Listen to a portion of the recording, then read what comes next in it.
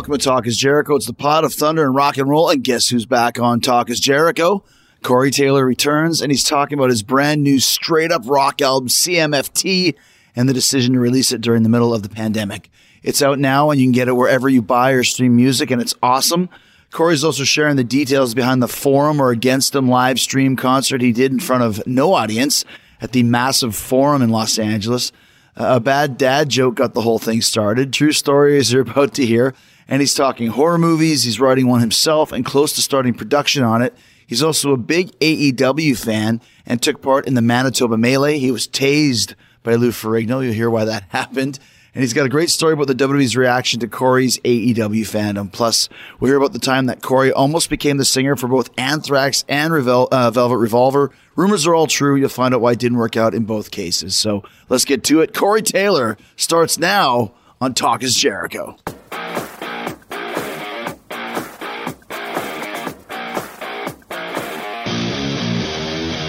I see that your background is as cool as mine. Yeah, right? Yeah.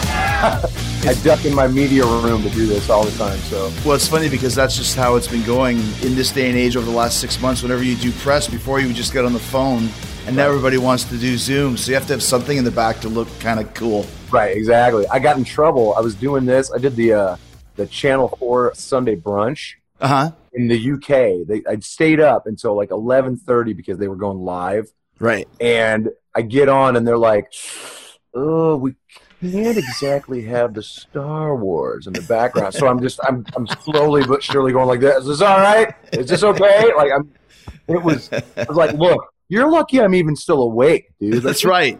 2 hours past my bedtime. Oh, brutal.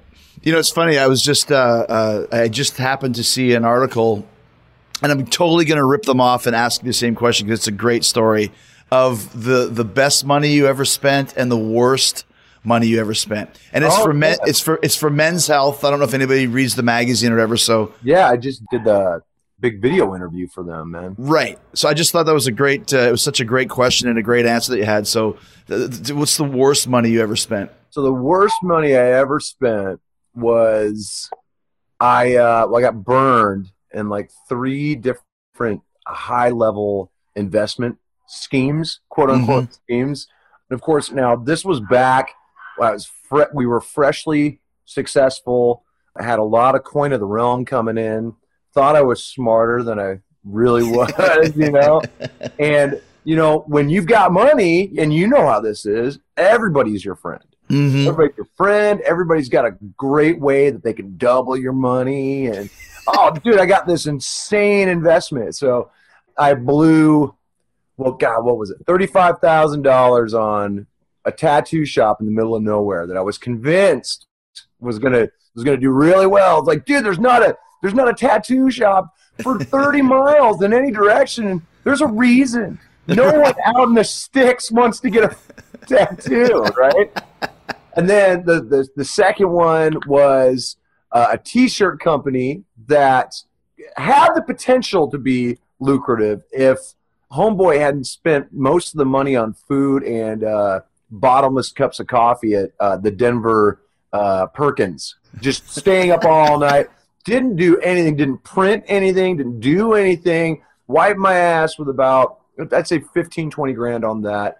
And then, but then the biggest one, and I keep the names out of this one because this one was brutal, was a family member who I tried to help with a pet suppliers company, which is basically the middleman, you know, like passing fish back and forth, you know, like they would raise them and then pass them on to the actual shops, right? And within a year, that family member and their spouse were smoking the profits on crank and meth. Like, yeah, it was gnarly, dude. So I wiped about 100,000 on that one. The worst one I ever had for the same amount for 100,000 is exactly what it was a wrestling company. And I never wanted to be a wrestling promoter, but there's this guy that had this idea of doing an encapsulated series like Dexter or whatever. Like there's episode 1 and there's a story arc, and then there's episode 12 and then the season's done. And he had all these great ideas for characters. And the guy, I'm not going to mention the name, like you said, he had some steam in Hollywood. And I was like, let's do it. And of course, took that money, did the taping, turned into a hermit, disappeared, and just recently put them up on YouTube. And there's like Gallows and Anderson are in this thing, and Kenny Omega and Luther's in it. And there's like all of these people that are really big stars now that weren't at the time. MVP was in it. And that was a nice $100,000 that went down the toilet. And so it's up on YouTube, and I was going to try and get it pulled, but I thought, why bother? Right. I mean, it's more of a pain in the ass than anything else. What are you going to do, right? Yeah. And honestly, in a way, it's free promotion for you because of the people that were involved, who are working with you in AEW, man, which is great. Yeah. You're going to drive all that, and people are going to go. And you know how wrestling fans are, dude. They're so ravenous that they'll rip that apart and just be like, what the you know. So what was the best money you spent? Best money I ever spent was the Best Buy story. That was like that was me flexing in a money. What'd you do? I walked into a Best Buy and I spent $10,000 on DVDs and a DVD player. And I mean, quick. I mean, I had 4 grocery carts. Oh, dude. I mean, I was an asshole. I had my friends pulling them along. We look like a nightmare train just rolling through the and this was back when Best Buy had like all the racks, right? All stuff. And dude, it was the best and worst thing really that I'd ever done, because it was like a jump start to a DVD collection that then got way out of control. I still have them, man. Like, and they're sitting in boxes, and I just keep going, what the hell am I going to do with these? Yeah. Man? You know, like, I mean, there's a part of me that wants to take and just pay somebody to dump the obscure ones that you can't find like on the streaming sources, dump them on a hard drive, and I can set them up in my media room so I can access them. Mm-hmm. But at the same time, I'm just like, man, that just means me going through, 12 boxes, full giant medium U-Haul moving boxes full. But dude, it was so stupid. Like, they couldn't even give me a regular receipt. They had to give me a computer printout, like 4 or 5 pages, dude. And I was like, what am I doing? That was the last time I really did anything like that, man. The first car that I bought that was actually really nice was a Mustang convertible. Ooh. And the only problem was it was in Calgary, and I bought it in about October. So, so when you're trying to drive this thing around, and like you said, I'd made a little money in Japan, and I think it cost me, I don't know, $30,000 or something like that, imported from Lethbridge, and shows up in Calgary. And what happened was the ice was so bad on the roads that this had no traction and no weight to it. So I would pull up to a red light and then start to try and go, and it'd be like, and you start moving to you know how it is, you're from Iowa. Oh, yeah. So my nice Mustang convertible was a piece of shit in the winter. I had to go buy a shitty pickup truck for $500 so I had something to drive. Right. Yeah, the rear-wheel drive sucks in the winter, dude. Like, it does. Like sandbags are your friend, or you just get your heaviest friends to sit in the back seat. Hey, Tiny, get in the back. Tiny, get in the back. Sit right, just to the left of me. That's where the grid is.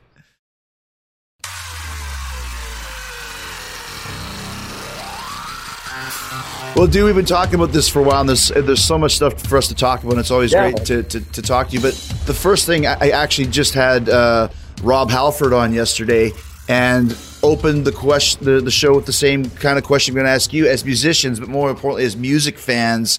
How much did it hit you, the passing of Eddie Van Halen? Dude, the sad thing is that it happened on my anniversary. Oh, man, that's right. Yeah, so... me and Alicia, we're getting dudded up and getting all ready, and then all of a sudden, we get the news, man. And I mean, everybody was hitting me up. So I immediately reached out to all the people I knew who knew Eddie, because I'd never met him. But, I mean, obviously, his music touched all of us, Yeah. Like, Van Halen was so different, and yet they were the blueprint for a million bands, dude. I mean, every band I know, even if they didn't like dig their music, they respected the craftsmanship, the diversity, the intricacy that they put together, man. Like you had to be really good to play a Van Halen song. Mm-hmm. You know what I'm saying? It wasn't just one of those things where you could ham and egg it, I can't play a Yeah. Van Halen song, man. Like I get close, I start the riff, and then I just go, din, din, din, and then I start humming with my mouth, like To make up for it, yeah. yeah. So that's, I mean, dude, he was incredible. I mean, the influence that he had on not only modern shredders, but I mean, the 80s rock bands, the 90s rock bands. I mean, he influenced 40 years of musicianship. I mean, name another person who's still alive, really, who's had that kind of impact, man. You know, it's interesting. I've been thinking about it. I did some stuff for Sirius, guest DJ or whatever. And to me, Van Halen, it's not just a band. They changed the pop culture zeitgeist in that when you wanted to portray the image of a great time, Van Halen was always used. Fast Times at Ridgemont High. Just want to, blew his reward money on hiring Van Halen for the backyard party. Yeah, like exactly, dude. At that point in time, like Van Halen was freedom. Van Halen was rock and roll. And just the name and the power, and it goes beyond just a band. It's a whole connotation. When you say Van Halen, you think all of this rather than just the four guys playing. Exactly. Yeah. No, I mean, and the mentality, I mean, they were really the first band to bring that party atmosphere into the live show, Like, I mean, I remember seeing video from the 1984 tour, and it was just like, this is man, dude. Like, it looked so rad that you wanted to be there as a dude, And then every 80s band tried to take that, and it just never seemed genuine. It looked fun, but it never seemed as genuine or as dangerous, that good dangerous, that edgier, like you look at Mean Streets and you look at Panama, like there was just something there that just created this whole party that was just like, you can either get high, loaded, or laid at that party, There's no bullshit about it in the funnest possible way. It's also too because there was no pyro at a VH show. There was no, and this is the mid 80s. There was no dragon coming down from the ceiling or whatever. The show was Roth spinning his sword and Eddie playing his guitar, and that was the gig, And I just think, and there was no evil side. Like if you go like Motley Crue or Iron Maiden or Priest was always a little bit more of an evil thing. Van Halen was just all about, like you said, the chicks, the weed, the drinking, whatever it was you're into, or just you want to be straight, that's cool too. Come on down and party with Van Halen. And it's just like, I want to be there, man. So it's been a weird week just kind of thinking about all that. Yeah. And it's, what's rad though, and I think he would have loved this, and I'm sure he got it in his lifetime, but seeing all the people come out from every genre, everybody from Morello to Mayer to, I mean, everyone has an Eddie Van Halen story, man. Like, it's really, really, I mean, what Pete Townsend said about him really blew my mind. What did he say? He said, I didn't see it. He said he was such an amazing musician, and not only that, but just such a great man. He's like, I could have seen him being president someday. Like that. I was like, holy shit, dude. I mean, from Townsend, I mean, it's rad. The level of respect, because I know the last handful of years were tough for him, man. And it was really sad. I heard some crazy stories, but I don't even want to fucking think about that. I love the fact that so many people have come out and really paid tribute and really, paid their love. Yeah, that's what Steve Vai said. He was like, how ethereal and mystical and whimsical he is. He was talking about, life is about coming and going. He said, let's just all focus on the thank goodness that he was here and all of the great, music that he left behind. So speaking of great music, there's a segue. Your new record, CMFT, you played it for me or sent it to me a couple months ago. It's a great record, man. And it's a rock and roll record, much more closer to Van Halen than it is to Slipknot, in my opinion. What made you decide to do this and obviously play this kind of almost a different style from what you're usually known for? Well, this is, I mean, and you and I have talked about music over the years. Like, I mean, we're into so many different types of music. Yeah. This was kind of a reflection of that. Like when I'm writing music, I never really focus on a genre. I just kind of let the song come to me. And usually that song just chooses what genre it wants to be. You know, I mean, there's a little bit flexibility, and there have been times where I've played around with changing the genre on a song or changing whatever. But for the most part, when I'm writing a song, that genre doesn't really present itself until I really sit down and start working on it. Mm. And I had this whole bunch of songs that I had written over the last, call it 20 plus years, that couldn't live with either band, and just were so, to me, just so good that I wanted to share it with the world, you know? So it just became, like you said, like this crazy rock and roll party album, man, you know? And it walks through so many of my influences, the music that I love, that I love to listen to, that I love to cover. And, you know, it's just such a great segue for people if they really want to know the music that I really loved growing up listening to, not just writing, but listening to. CMFT is like the perfect start because it has AC/DC, Van Halen, Motley Crue, Slade, Suicidal Tendencies, Anthrax. It's got, you know, it's got East Coast rap rock. It's got, you know, 90s grunge filtered through, you know, Atlanta, Georgia. Like, it's got all of these great vibes that, to me, are the hallmark of enjoying music. You know, like, you have to be a really, the thing that I love about the music that I make is that you have to be a music lover to really get into it. You can't just be a passive listener. You can't be a mainstream junkie who's okay with listening to music on speakers this big. I want an explosion. I want 218s and a woofer just kicking the shit out of me, you know?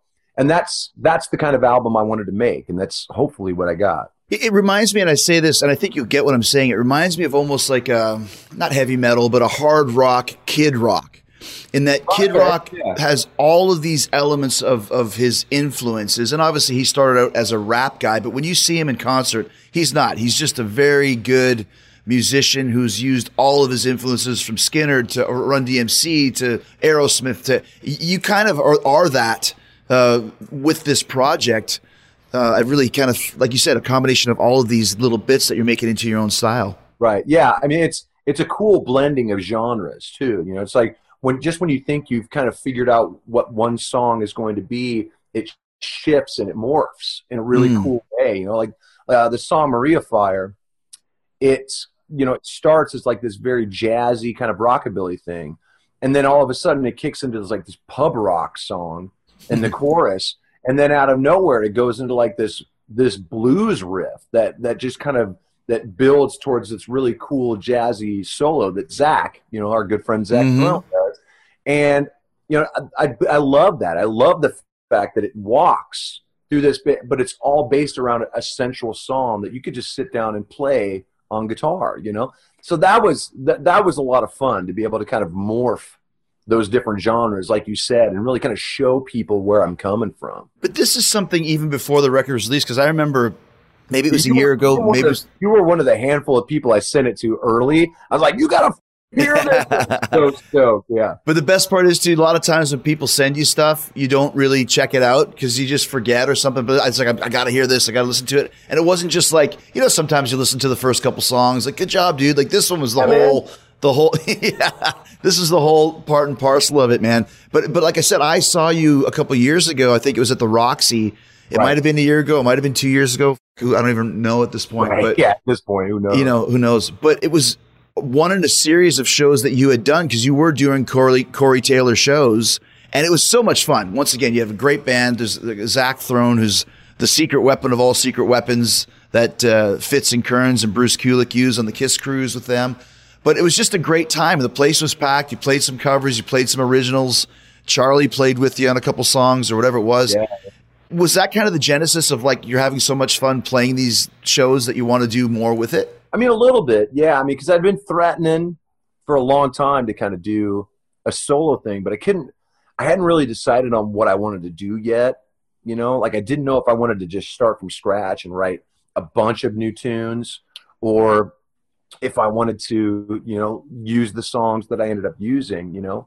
And doing those shows really set the tone for what I wanted to do, you know. Like, it had that party atmosphere. It had that fun atmosphere. Like, you don't have to be so serious You can just go out on stage. You know how it is, man. When you were doing those Fozzy shows and watching you just have so much fun, like that's what it's all about, is Right. going out there and just getting the audience to just let go of that breath they've been holding, you know, because some people just going through some serious shit and they don't want to go to a show where you're preaching or you're sermonizing. They just want to let go, have a few shots, maybe get laid. You know, that's the kind of, I mean, that's a rock and roll party, man, you know? So that was, you know, doing those shows, especially the Roxy one, really showed me what I wanted to do, you know? And then it just came down to finding the first batch of songs that really kind of fit with that mentality, you know? And you can actually see that on the live stream as well, the former Against Them that went down. It was my way of being able to incorporate all of that stuff and really show just what a party you could have if you do it right, you know?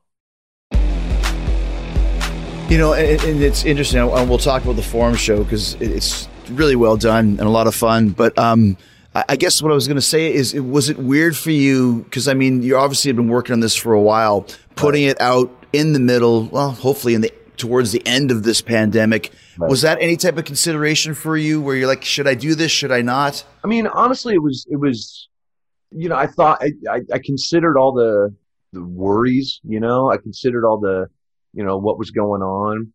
And then I realized it's like, if we do this smart, you know, we could totally do it, you know, and do it right. I mean, because I knew we weren't going to be able to just go out and tour, but I knew that I wanted, you know, we'd had so much fun demoing everything that I wanted to kind of strike while the iron was hot, you know, like I could have waited until January, February when I was originally going to do this. I was originally going to do it after the Slipknot tour cycle. And then I realized it's like, man, I'm not doing anything for God knows how long now. I might as well go in and really try to, you know, capitalize on the time off that I have, you know, and do it in a way that allows me to get this out. It doesn't take away from Slipknot when the time comes. I can finish that tour cycle feeling good about what I've done with the solo album, what I'm going to do later when the chance to tour comes around. I can tie that off, maybe do some extra stuff with Slipknot in the interim.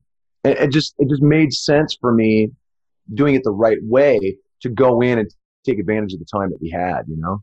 Plus, I was able to, you know, create some work for some people. Right. You know, we're having a hard time paying bills, you know, and being able to get some money and not just take it for myself, but be able to, you know, pay crew for that off show, you know, pay the guys for their work, pay the studio that I worked at. It was a great way to kind of pump some money in and get people working. Yeah, and that's a lot of people don't understand that. We talked about this doing those 4 shows in North Dakota and South Dakota, but a lot of it was because, you know, we're the owner of the band, so to speak, and you got a lot of people that are sitting at home doing nothing, and that extra, you know, grand or whatever it was from the 4 or 5 shows that we did, $1,500, at least it's something in the middle of all this, a little bit of an oasis. Right. And what a lot of people don't think too is the crew. I mean, we have crew people that we love working with, and they've got nothing, man, you know? Right. I mean, there's a handful of organizations right now trying to raise money for stuff like that. Yeah. Which is great. And we've donated to it, and we've done our best, especially with Slipknot, to make sure to kind of keep them on some sort of low retainer. Mm-hmm. And I mean, because it's just, you know, once it starts to flatten out, there's only so much you can do, even for yourself. Right. You know? So anything that I could do to generate a little more cash to come in was not only going to help my buddies, but help people who I know there's no contingency. You know, there's no, you know, there's really no crew union. It's just, you kind of, it's hand to mouth for those guys sometimes. And it would behoove me not to try and help them when they bust their ass for me, you know? That's right.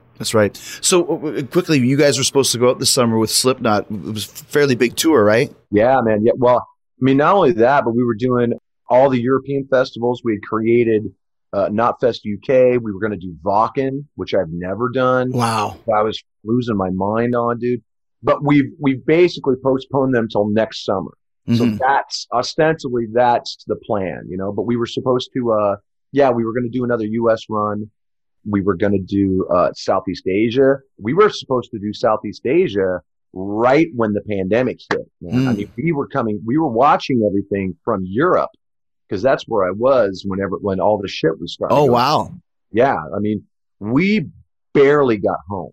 I mean, we got in, and then a week later, everything shut down. Well, tell the story. So were you supposed to be touring over there? Yeah, man. Yeah, we were supposed to. Wow. We were coming home for, I want to say 2 weeks, 3 weeks, something like that. And we were supposed to shoot right over to, I think it was Japan or the Philippines. There were festivals going on over there.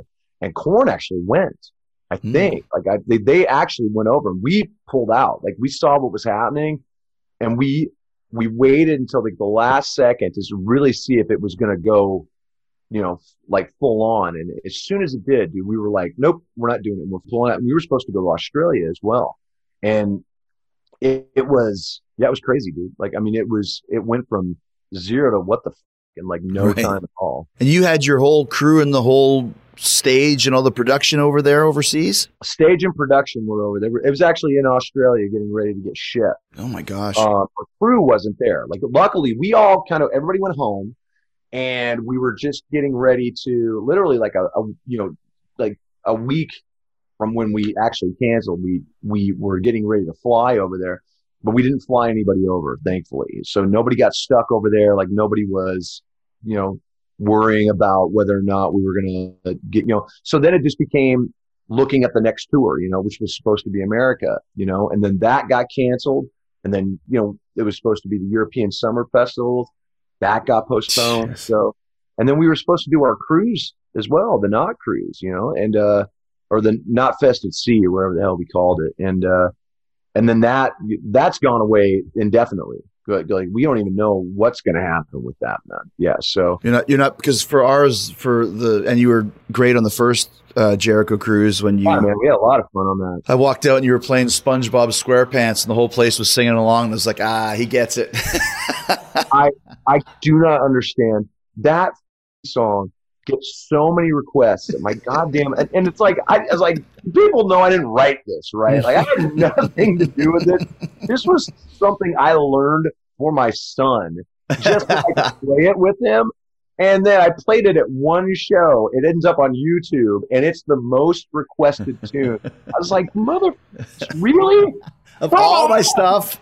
Yeah, I mean, it's just ridiculous, dude. But yeah, so we had to move ours from February back to October, and we were also on the KISS cruise this year. Same thing. So it seems like that's kind of the area 2021 where cruises can go back out again. So right, yeah. So we're just kind of watching and waiting, just like everybody else. Yeah. Just trying to figure out thinking about doing another live stream. I want to do something that will benefit local clubs, like mom and pop clubs that aren't a part of like the Live Nation circuit or whatever, owned by them, because there a lot of them are going under, man. Like, it's insane. Like, you can many clubs. One of the clubs that my son played in Des Moines, the Vaudeville Muse, it's a place that Clowns played with his side stuff. It just shut down. Like, I mean, it's insane, man. We're losing that circuit. Yeah. That, that beginner circuit that so many bands cut their teeth on, man. And so I'm trying to think of something that I can do. I mean, because I can always throw a charity together, but it's not nearly as gratifying. You can I think if I do another live stream and I donate, most of the proceeds to, trying to, keep those things afloat, and I think it'll help. Yeah, it's interesting because we had a full tour April, May that got moved to July, August, that got moved to October, November, that got moved to April, May. And it's like, why don't we just cancel? It's because the promoters don't want us to cancel because we've sold all these tickets and they're holding on. But a couple of them have lost. One of the big ones, I'm sure you might have played there, the Chameleon Club in Lancaster, Pennsylvania. It's a great room, shut down, done, forever. And for us, a 600-seat room, to sell that out, that's a good night. That's a good night's work. That's a fun night, man. I mean, there, there's those shows are dope, man. And losing those shows, I worry about like the places in Kansas City that we've played, like not the Hurricane, but I can't remember what it's called. Kodiak, the Kodiak, I think is what it's called. Yeah. Or the Cotillion, excuse me. Those places, man, are so integral to keeping the spirit of rock and roll alive. Yeah. It's the bloodstream. Let's talk about your first live stream show, the brilliantly named Forum or Against Them, which AK ridiculously named. It's so great. I can't even take credit for that. Like, that wasn't even my name. That was Tooch. Tooch came up with that. Did he really? Yeah. Yeah, dude, it was great because we were in a van. We were going somewhere. I can't remember. We were talking about shows, like where we would want to play. And we were talking about the Forum. I was like, if we did a live album, like, what would we call it? And we would do it from the Forum. He goes, we call it Forum or Against Them. And dude, we howled. the dumbest dad joke ever. Yeah. And then, flip around where we were talking about doing a live stream, and we could have done it from anywhere, but I wanted to do it like a proper gig, And I said, of course, this is my balls coming out, right? I was like, what about the Forum? Why not? Why not just book the Forum? Such an asshole. And my manager was like, let me check. And I just went, what? Really? We can do that? And honestly, I mean, that's when it really came together. It was all based around that dumbass name. And me and Tooch just looked at each other the day we were walking up on the stage, and we just went, this is really happening. This is ridiculous, man. It was great. We had so much fun, man. Well, let's talk about that, because just so people know, like, once again, we're going to do one more of a studio atmosphere, like a storyteller's thing. But that's a recording studio. It costs $250 to rent out. Because we know the guys. When I saw you were doing the Forum, I'm like, first I'm thinking, is it going to be limited capacity or so? You're like, no people. And it's like, wow. A, big balls. B, what a great idea. But C, it's going to cost you a few bucks to rent out the Forum for, I'm assuming, probably 2 or 3 days to set up everything. Yeah, we rented it for 2 days, and it was crazy. I mean, luckily, we were able to partner with Danny Wimmer, who's a good friend of ours. Right. He runs DWP. He is responsible for, he and his partners were responsible for Rock on the Range, Northern Invasion, like all the big all the big festivals, Louder Than Life, and exactly Jacksonville, Rockville, yeah. And he was looking to do his first live stream, really. And we talked him through it. Now, I've known Danny forever, and we just basically explained what we wanted to do. And dude, he put the money up. I mean, he was really, yeah, man. I mean, without even hesitation, I mean, we kept it pretty low, but I mean, it was a pretty decent budget considering, like, we weren't even sure who was going to see this thing, man. And we were able to make that back and then some, which was great. Like, I think at the end of the day, I mean, the thing was only up. We ended up extending it because of fan demand, and like everybody was really wanting to see it. But we came close to making $500,000. I mean, that's amazing.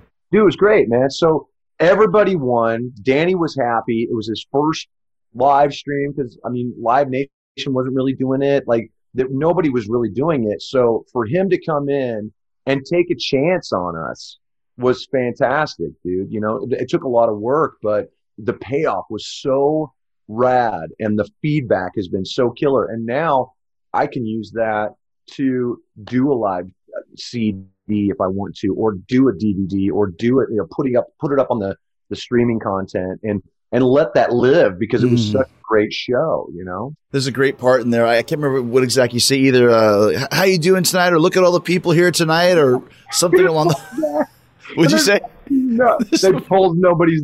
I was like, look at all the people here tonight. My feet blew off, right? And it pulls back, and there's nobody there. I was like, there's so many. You must want to put the little cricket sounds in there. Chirp, chirp, chirp, chirp. I came so close. I was like, is there any way? But I just wanted them to hold on it a little longer, just to really drive the. Great comedy. There's this great moment in that same breath where I was like, make some noise for everybody here. And it pulls back, and it's got Zach, and he's going, like, who is he talking to? It's just so ridiculous. Dude, we were just busting each other's balls the entire time, man. It was just so much fun, How was it for you? I know for us, as you know, we've been wrestling since March with nobody there. Now we're able to have 500 people in the crowd, distance out, because we're in an amphitheater, which is the first night there was 500 people. in a 6,000 seat venue. I felt like I was in Madison Square Garden. It was just like, Right. oh.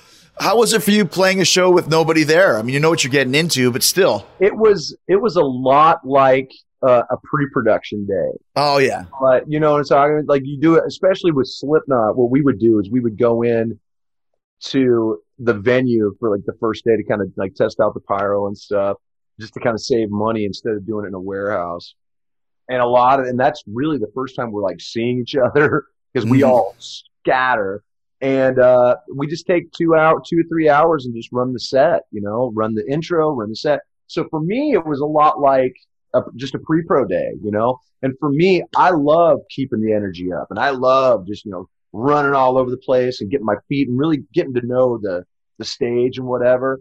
And for this, it was pretty much the same thing, you know. It was, to me, it meant it was more about making sure that the songs all sounded super tight, and we spent, you know, a week rehearsing before we even played the show, and make sure that, and we had the pyro people come in and you know watch for the Cues stuff, yeah.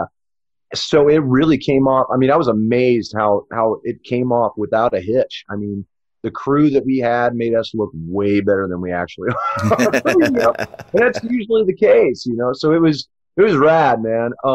Once you got, it was really weird because we would get to the end of this like big emotional tune, and it was just like, bah! And you just hear the decay in the cave, you know. It's like playing for the Bears and you don't know where they are. Right. You know, but like you said, it's almost the way of the world now. You know, live streaming shows. You know, Metallica did the drive-in show, and I know the Steel Panthers played a couple actual shows with the crowd, the cars at the drive-in. I mean, frickin' Sammy Hagar did a birthday bash for himself at Catalina Island with boats in the harbor as he played. Right. You know, so it's like I guess that's just the way it is now. It always kind of concerns me a bit, though. Will people come back when they're able to, or will they rather just be watching it at home for a while? I'm curious as to what you think about that. No, dude, people are gagging. Yeah. The feedback that I've had for the live stream is that's actually made it worse for people. Like they're just like, I can't wait to get back to our stuff. Like, I mean, this is a Band-Aid on a bullet wound. Like there's nothing's going to replace that live feel, you know? I mean, think about it this way. Think about the wave in the 80s, the 70s and 80s of every band, every time, like every couple of years, they put out the big live album. You know, Ozzy, Maiden, Wasp, like everybody had the big live album, right? People kept coming to shows, you know, like it wasn't like there was no way you were going to listen to that or even see it on a VHS, you know, or it tells you how old we are. There's nothing that replaces that live vibe, you know, even if the new norm becomes the weird social distancing pods that right. You know, at least for a year, that's just the tip of the iceberg. You know, people love coming to shows because there's nothing other than like working out with like headphones on. There's nothing that really gets your blood going, gets your body going like a live show, especially the excitement of you're right. What the next song is, and you know, he's gonna do that, you know, like just go into it, you know. So I'm telling you, dude, as soon as there is a guaranteed vaccine, things are gonna be the floodgates, dude. We're all gonna be working for a long time. Like it's gonna be it's gonna be. I was talking to Andy Copping a couple months ago, and he's like, dude, if you guys want to come to England, you better, like 21's already booked. So now you're looking at 22 and 23. Like there's going to be shows and concerts up the ass, you know, when finally things are allowed to go back again. Yeah. And that's, I love the fact that nobody's panicking yet.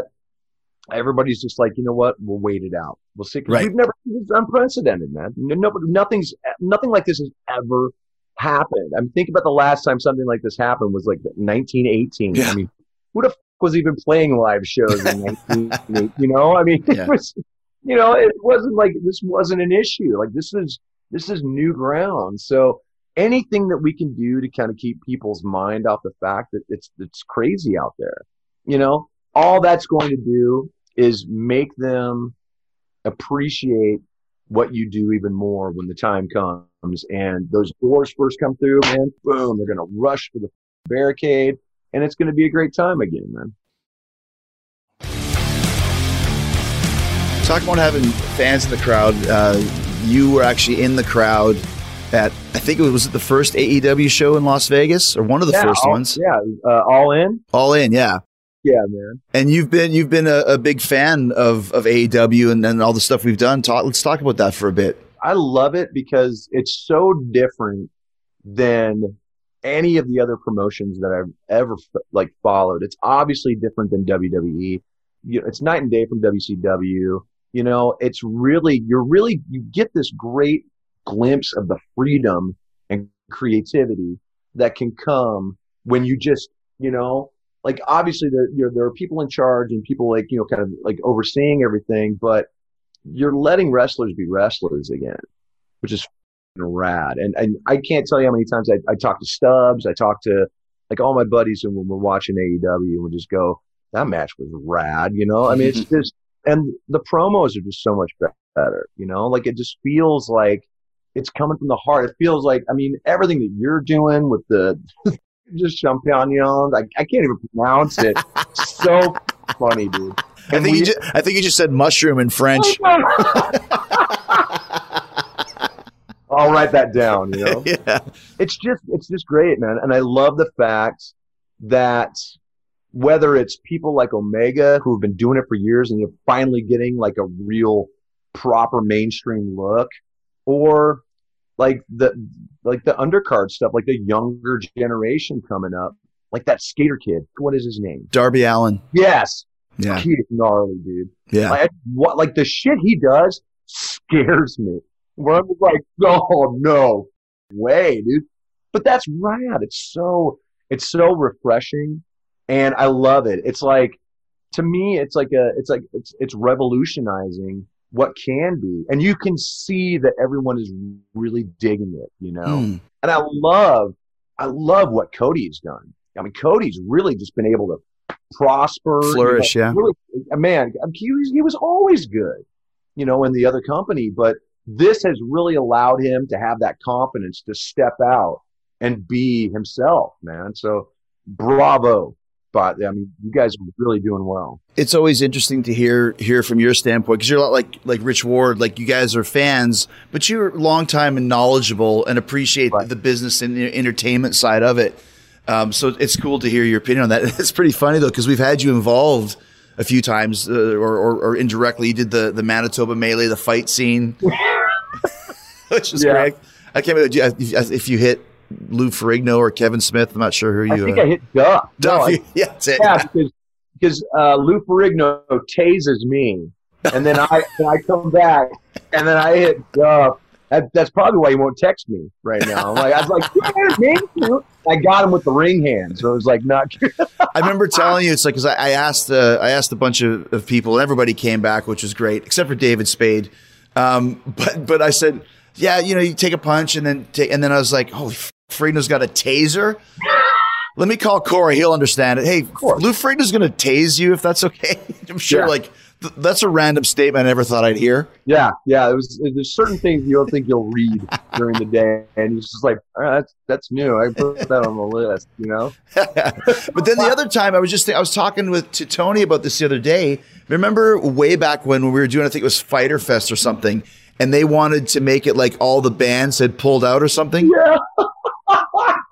And then all the dudes started the Bucks and Omega were like, dude, texting me, DMing me. It's like, dude, we need to talk before you pull out, dude. That was so much fun. Oh, it was beautiful. Yeah, we had you say that, Corey Taylor or whatever it was Stone Sour, whatever. We're pulling. I was like, yeah, I'm pulling out of Fyter Fest. I do not believe in the safety of this event. But then you heard from WWE. Didn't they give you some flack for that? They gave me a little shit. And they didn't even get hold of me. They got hold of my manager. And they're like, should we be concerned about this relationship that he's starting to build with the other company? I'm like, what the are you talking about? Really? Yeah. I've never had another company get like butthurt before, But I mean, obviously that's That's fucking, the politics. yeah, totally. Exactly. But I don't give a shit. I'm not under contract. I'll do whatever I want. Were you still going to watch other shows before when you're in Vegas if you were home? Because I know we talked before about the company you used to go to see with the immortal Franken chicken. He's a bad mother clucker. Yeah. You know what's funny? Bodie just hit me up on Twitter to tell me that the live show was rad, which was funny. Oh, cool. Yeah. But I hadn't seen anything.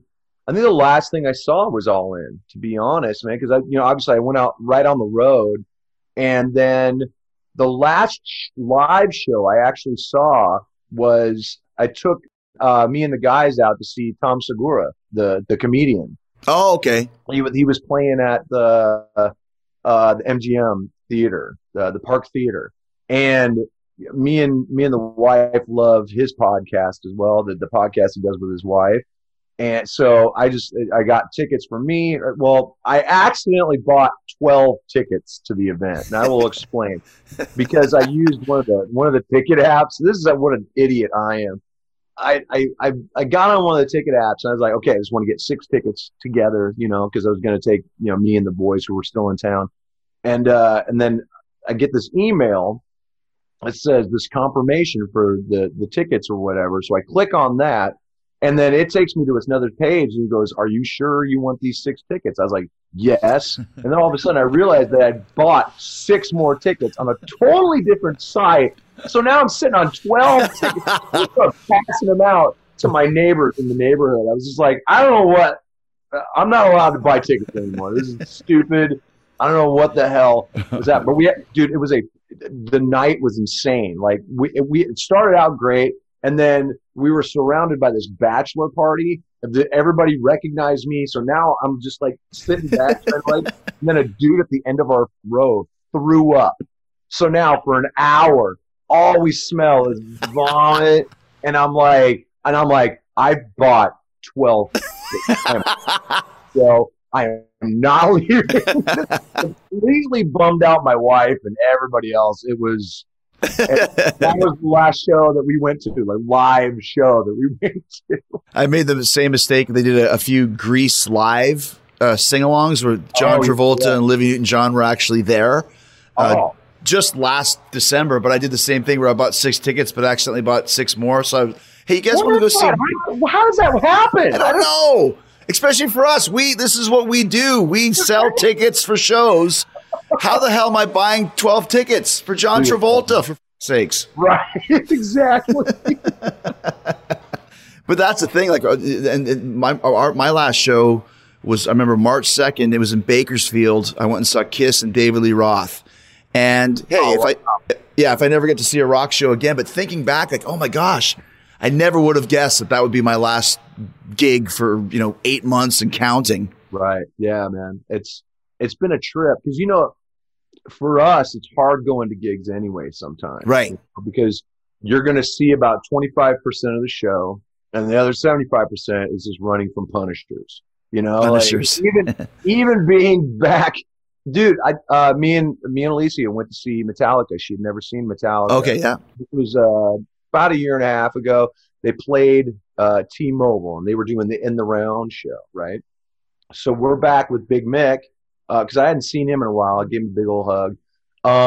But we were still, they had front of house basically right next to Sniffer's Row. So as soon as they saw me. Sniffer's Row? Yeah, dude. I haven't heard that in years. For those who know, and we'll leave it at that. Yeah, exactly. So as soon as they saw me, like it just became a barrage of, go on! And I'm just like, all I could do was really just kind of keep my back to them. And it just takes you out of it. You can't just disappear into the show the way a normal people can because you're constantly on guard. Like anybody who comes up, you see them, they're doing this. And I'm like, there's 15 minutes I'm never going to get back, Yeah. You just want to see a show. So it's hard, like you said, though, because that's basically, that's your demographic. And right. it's, it's hard and to you never want to be a dick, you can't.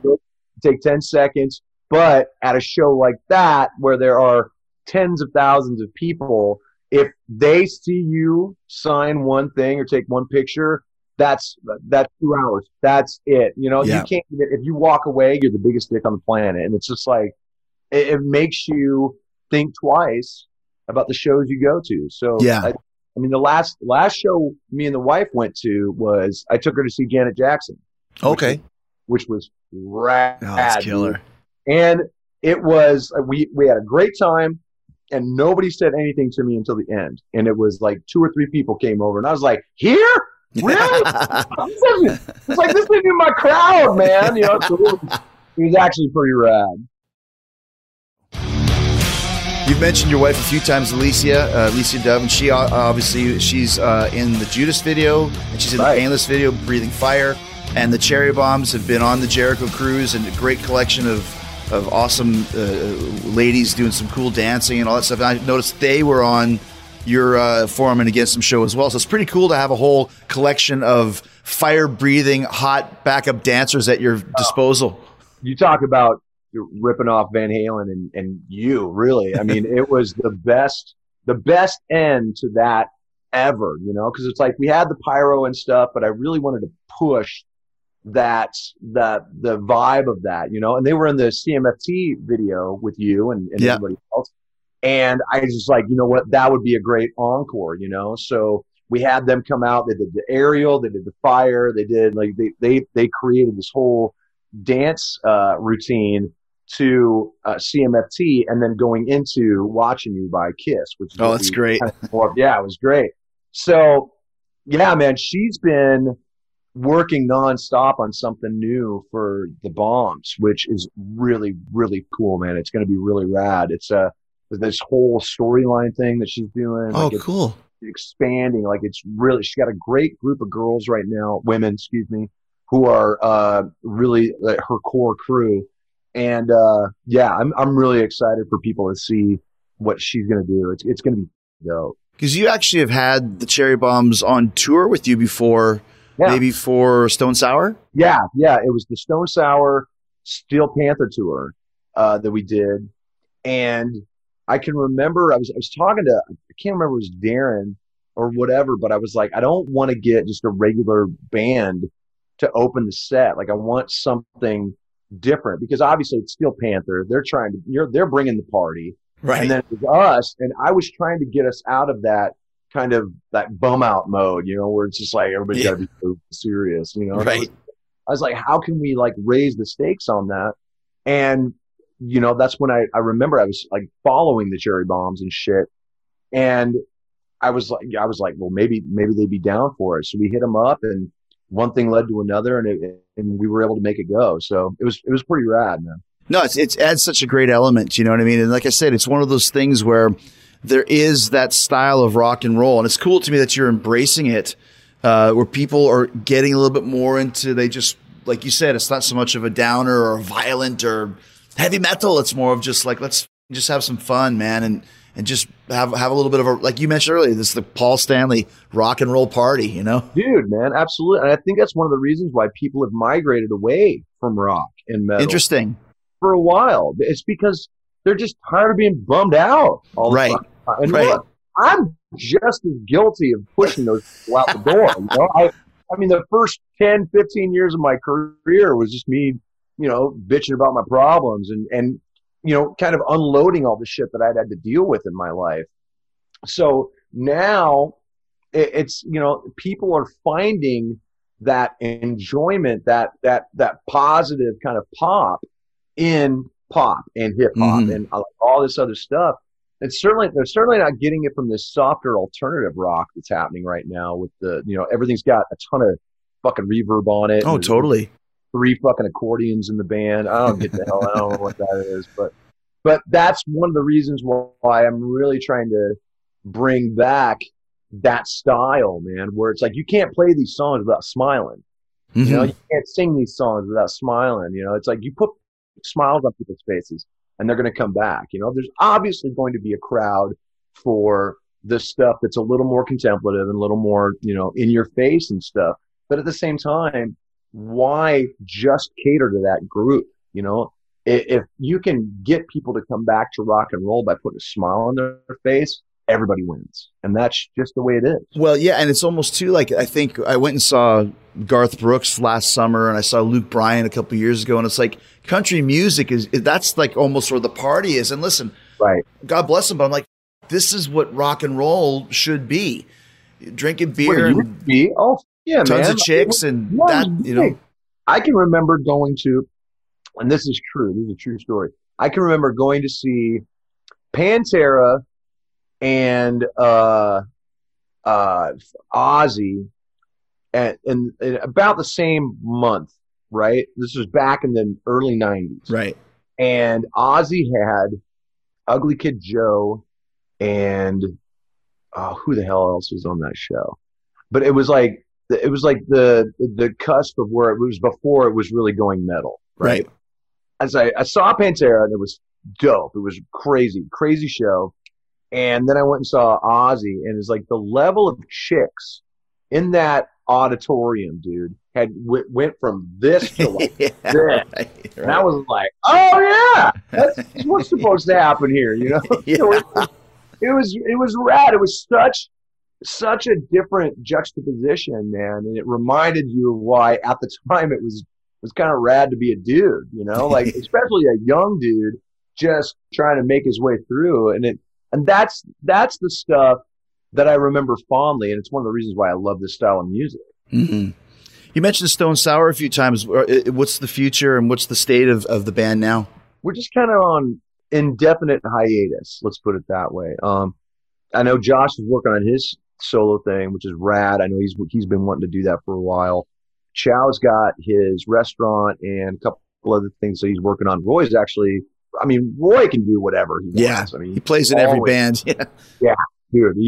He can fill in for anyone. He can take over from anyone. But he's actually doing a lot of scoring, which is rad. Yeah. He kind of started in commercials. I know he's been doing some movie stuff. He and I are actually going to score the movie that I wrote when it eventually gets made. It's actually getting pretty close. I'll talk about that in a second. And obviously Tooch is with me in this thing. Mm-hmm. Yeah, I think is the movie you wrote. Is that the? Am I spoiling anything to say? Is it the zombie ninjas? Oh yeah, zombie ninjas. Yeah. Zombie ninja. It's going to be. It's a great idea. And it's as ridiculous as it sounds, you know. And it's the cool thing is that it feels like there's this resurgence of like cool B movie horror going on right now. Sure. Yeah. I don't know if you've seen on Netflix that Vampires versus the Bronx. No. I haven't seen it yet, but it looks amazing. Now. Can't wait to watch it. Yeah. It's Vampires versus the Bronx, and it looks so dope. It's such a funny look at gentrification. And it's like all the white people moving to the Bronx turn out to be vampires. It's rad. And it's like, but it's like scary, dude. Like the effects are great. The movement is killer. It looks really, really good. So there's like this, because for the last, like, I want to say 4 or 5 years, there's been this resurgence of what I call Oscar horror, where everybody's like, you know, so, you know, so. Yeah, The Nun, Conjuring. Yeah, right. Yeah, totally. Insidious, Don't Breathe. Hereditary. Yeah, Hereditary. Yeah, exactly. Great point. And I love those movies, but you can't exactly, dude. Hereditary made me sick. Like I was, I was scary, uncomfortable. You know, like I love it, but yeah, you can't rewatch those movies because with it. That's a good point. You know, like you need a good shower afterwards. Like, right. But with like other stuff, man, you can rewatch that shit. Like Evil Dead 2, you rewatch all the time, and you pick up new shit, and like that's the stuff that I love. So that's kind of the spirit of what Zombie versus Ninja is going to be. And I've got a handful of people I'm working with right now. We're actually punching up the script that I wrote. And that's so awesome. Yeah, man, we're going to break ground on it. And trust me, if you're down, I'll call you if you want to be in it. I'm in. I'm actually going to be in Terrifier 2. We're filming that. No shit? Yeah. Oh, dude, that's Rad. Anybody that likes horror movies that's not hip to Terrifier, please watch it. It is f***ed up, man. Yeah, you have to see that clown, dude. Oof. Creepiest clown. I thought your clown was creepy. My clown was fire, and I just went, those chicklets up, man. Like he's hard to look at. Yeah, totally. Last few things we have to talk. I just mentioned at least that In Search of the Darkness 2, which is a great documentary about 80s horror movies. You were kind of the host of the first one. I am the host of the second one, but you're in it as well. That was a really cool experience because there's so much great material to talk about just from that era of horror movies as well. Yeah, I'm glad they're doing a second one because when I was watching the first one, just the regular, because there's two different ones. There's the regular version, and then they did a very Corey centric collector's edition. But the first one's really, really good, man. But they left out so many great movies. But there's so many movies to choose from. Sure, you know? Yeah. So I love the fact that they circled back around to do a sequel to hit all these other movies that they didn't really talk. They're talking about Italian horror, talking about all the sequels and stuff. Like they're really starting to get down like the franchises and shit. Yeah. I mean, it's rad. So I was stoked to be a part of that. They're actually working on In Search of Tomorrow as well, which is 80s sci-fi. Oh, killer. Yeah, which I was able to be a part of that one too, and I just exploded on that as well. You know? So you forget just how many great movies came out in the 80s, and then you see the list and you're like, oh shit, yeah, right, yeah, it's insane. So it's almost like it was a glory years for horror movies, just like it was for rock and roll the 80s. So there's such a treasure trove of stuff to talk about. Yeah, and it was such a big decade. Yeah, like it was such a big decade, and there was so much going on that the music, the movies were a reflection of that, man. It was like this, the massive productions, the big image, the big everything, Yeah. And then almost like the 90s were the antithesis of that because of how big it was. And I think we've had a hard time getting back to that. There are other genres that have embraced that, but yeah, I think a lot of the movies and stuff that are afraid to touch that level of just indulgence, if that is And that's why, like, when you talked about like Zombie versus Ninja, like, have you seen the Hatchet series? Yes. Oh, yeah, dude. I just got hip to that just during the pandemic, actually. And I'd heard about it, but nah. And I finally watched it. Those movies are killer. No pun intended. They're great. Yeah. The kills in that first one. So bad. Oh my God, dude. And they do it. And the camera work is so good. Yeah. That they're able to morph that shot into one seamless shot. So it looks like well, he's pulling that actor's face apart. What the hell? That's great cinematography, man. It's really good. Yeah, there's another death. I can't remember which part it was, where he basically pulls the guy's skeleton out of his body. Yeah. So just like, and it doesn't look stupid, but it's so awesome. Yeah. Oh, yeah, totally. Last couple questions for you. We've never discussed this before, but how is this just an urban legend, or how much of a chance or focus was there for you to actually be the singer of Anthrax during that period of time? Wow. Very. Yeah, I was actually getting the day I got told that I couldn't do it by Roadrunner was the day I was getting ready to go to Chicago to work with Scott and Charlie. Like, for real. Like, and it was sucked. Because I told them that this was what I was going to do, and I was actually kind of trying to find out, because at the time I wasn't sure where Anthrax's contract was, and I was like, maybe is there a way maybe we could release it on Roadrunner? So I was kind of reaching out like that, not on Anthrax's behalf, but just for my own, And I had even gone through it with my manager, where I was like, okay, basically we'll just treat this as an album full of guest appearances, because there was no way I was going to be able to be on like a contract with them. And contractually, I was trying to work out the nuances to find the loopholes, basically. And the day I was supposed to get on the plane, I get this big conference call, this come to Jesus call, right? And they basically told me that they weren't going to let me do it. Like you can go ahead and go record all that stuff. We will sue them and not let them release anything. Wow. And it was all because they wanted another Slipknot album. And it really didn't have anything to do with Anthrax or me necessarily. It's because they wanted another Slipknot album. And that was All Hope Is Gone. That tells you how long ago it was. I mean, right. This was 12 years ago. So that was the hardest phone call I had to ever make. And Scott's got a heartbreakingly great story about it, where he was actually flying back from Europe because he had gone over there to see Metallica kind of had done something really, really cool over there. And he was on his way back and he was flying right into Chicago to go to work with me and Charlie. And he lands and he gets that voice message. And he's standing in the airport and he's just like, it's like, fuck. And, in Scott's voice, like, I'm standing there. I didn't know what to do. So that sucked. And for the longest time, I thought Charlie was like really mad at me, Yeah. I felt horrible, man, because this was something I really wanted to do. They had sent me so much stuff that then ended up on Worship Music, which was dope. So I got to hear all this stuff and I had great ideas. So even now, when I hear that album, I hear the riffs and I instinctively think of the shit that I was writing for. Right. Weird, Yeah, it was.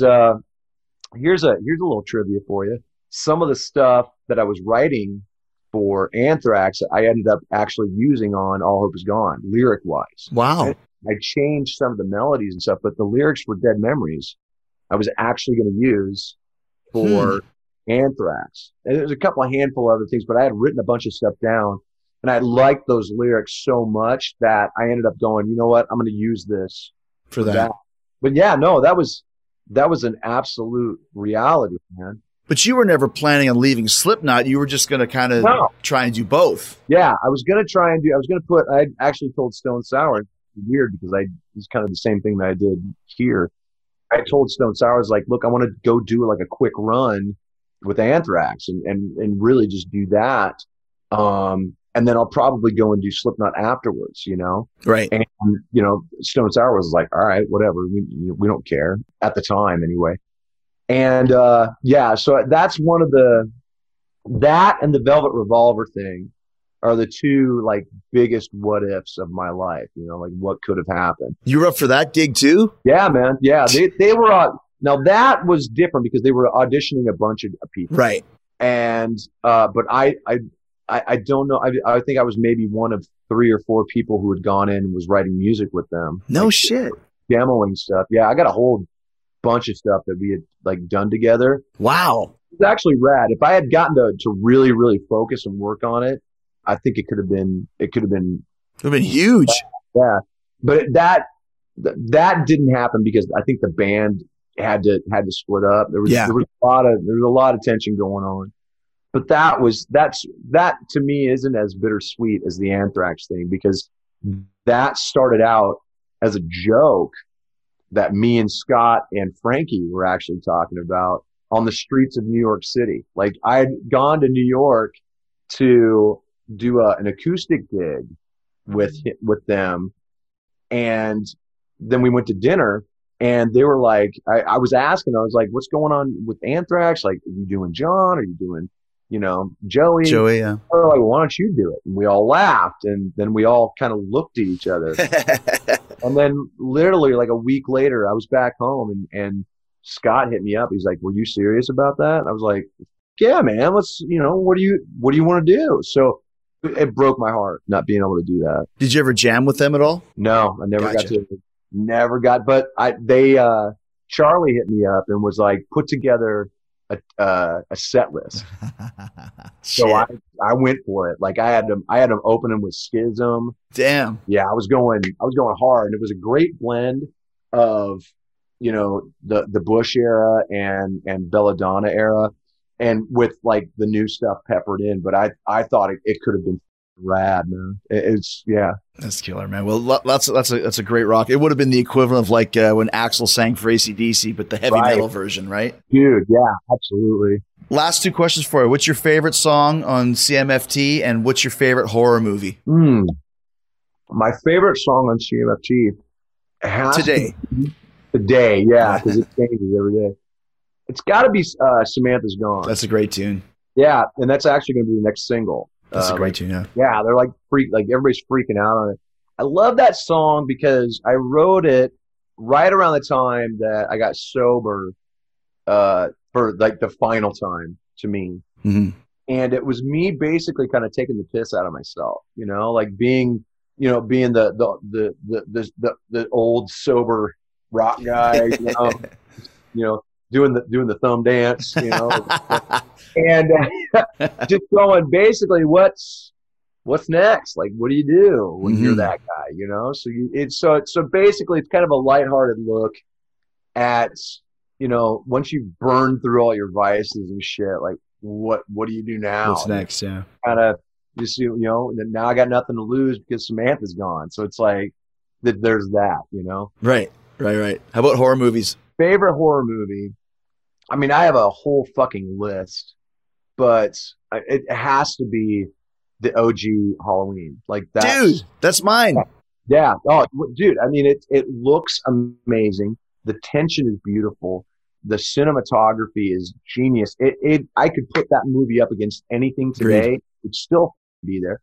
It doesn't rely on gore. It relies on true tension and building, and I mean the characters are great. You're completely engulfed. You're in the story, and nothing's been able to touch it since, man. Like even Friday the 13th, which I loved all those movies, but not the same. It never had the gravitas that Halloween had.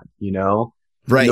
The way it starts out, where it's like it's a little kid. Yeah, and you pull back, and you're just like, what? Yeah. I mean, it's great. It's nobody talks about that reveal enough, Everybody talks about Sleepaway Camp. What about this one, man? Yeah. Like where I was a kid. Mm-hmm. And I just think that really sets the tone for it's like, I have no idea what's going to happen now, And it's such a great and incredibly quotable, and it's fun. Somebody, actually last drive-in, Joe Bob Briggs, they asked me like, why do you think Michael Myers is so evil? And everyone's like, oh, he's evil incarnate. Like, I don't buy that shit. I wanted to go deep. So I said, I think he was so in love with his sister that when he saw this other boy touching his sister and his sister loving this other boy, that he lost his mind and kills them both because he loves his sister so much. And now whenever he sees a female, he sees his sister that betrayed him, so he must kill her. And any boy that wants to go after the sister must die as well. So basically, he just wants to kill the human race because all girls are his sister and all boys are this boyfriend. Right. Not bad, right? Mean, that makes a lot more sense than the Thorn Cult. Let's put it that way. Then the what? The Thorn Cult. That's from Halloween 6. Oh, yeah. We don't discuss that here. No. That's not canon. That's not canon.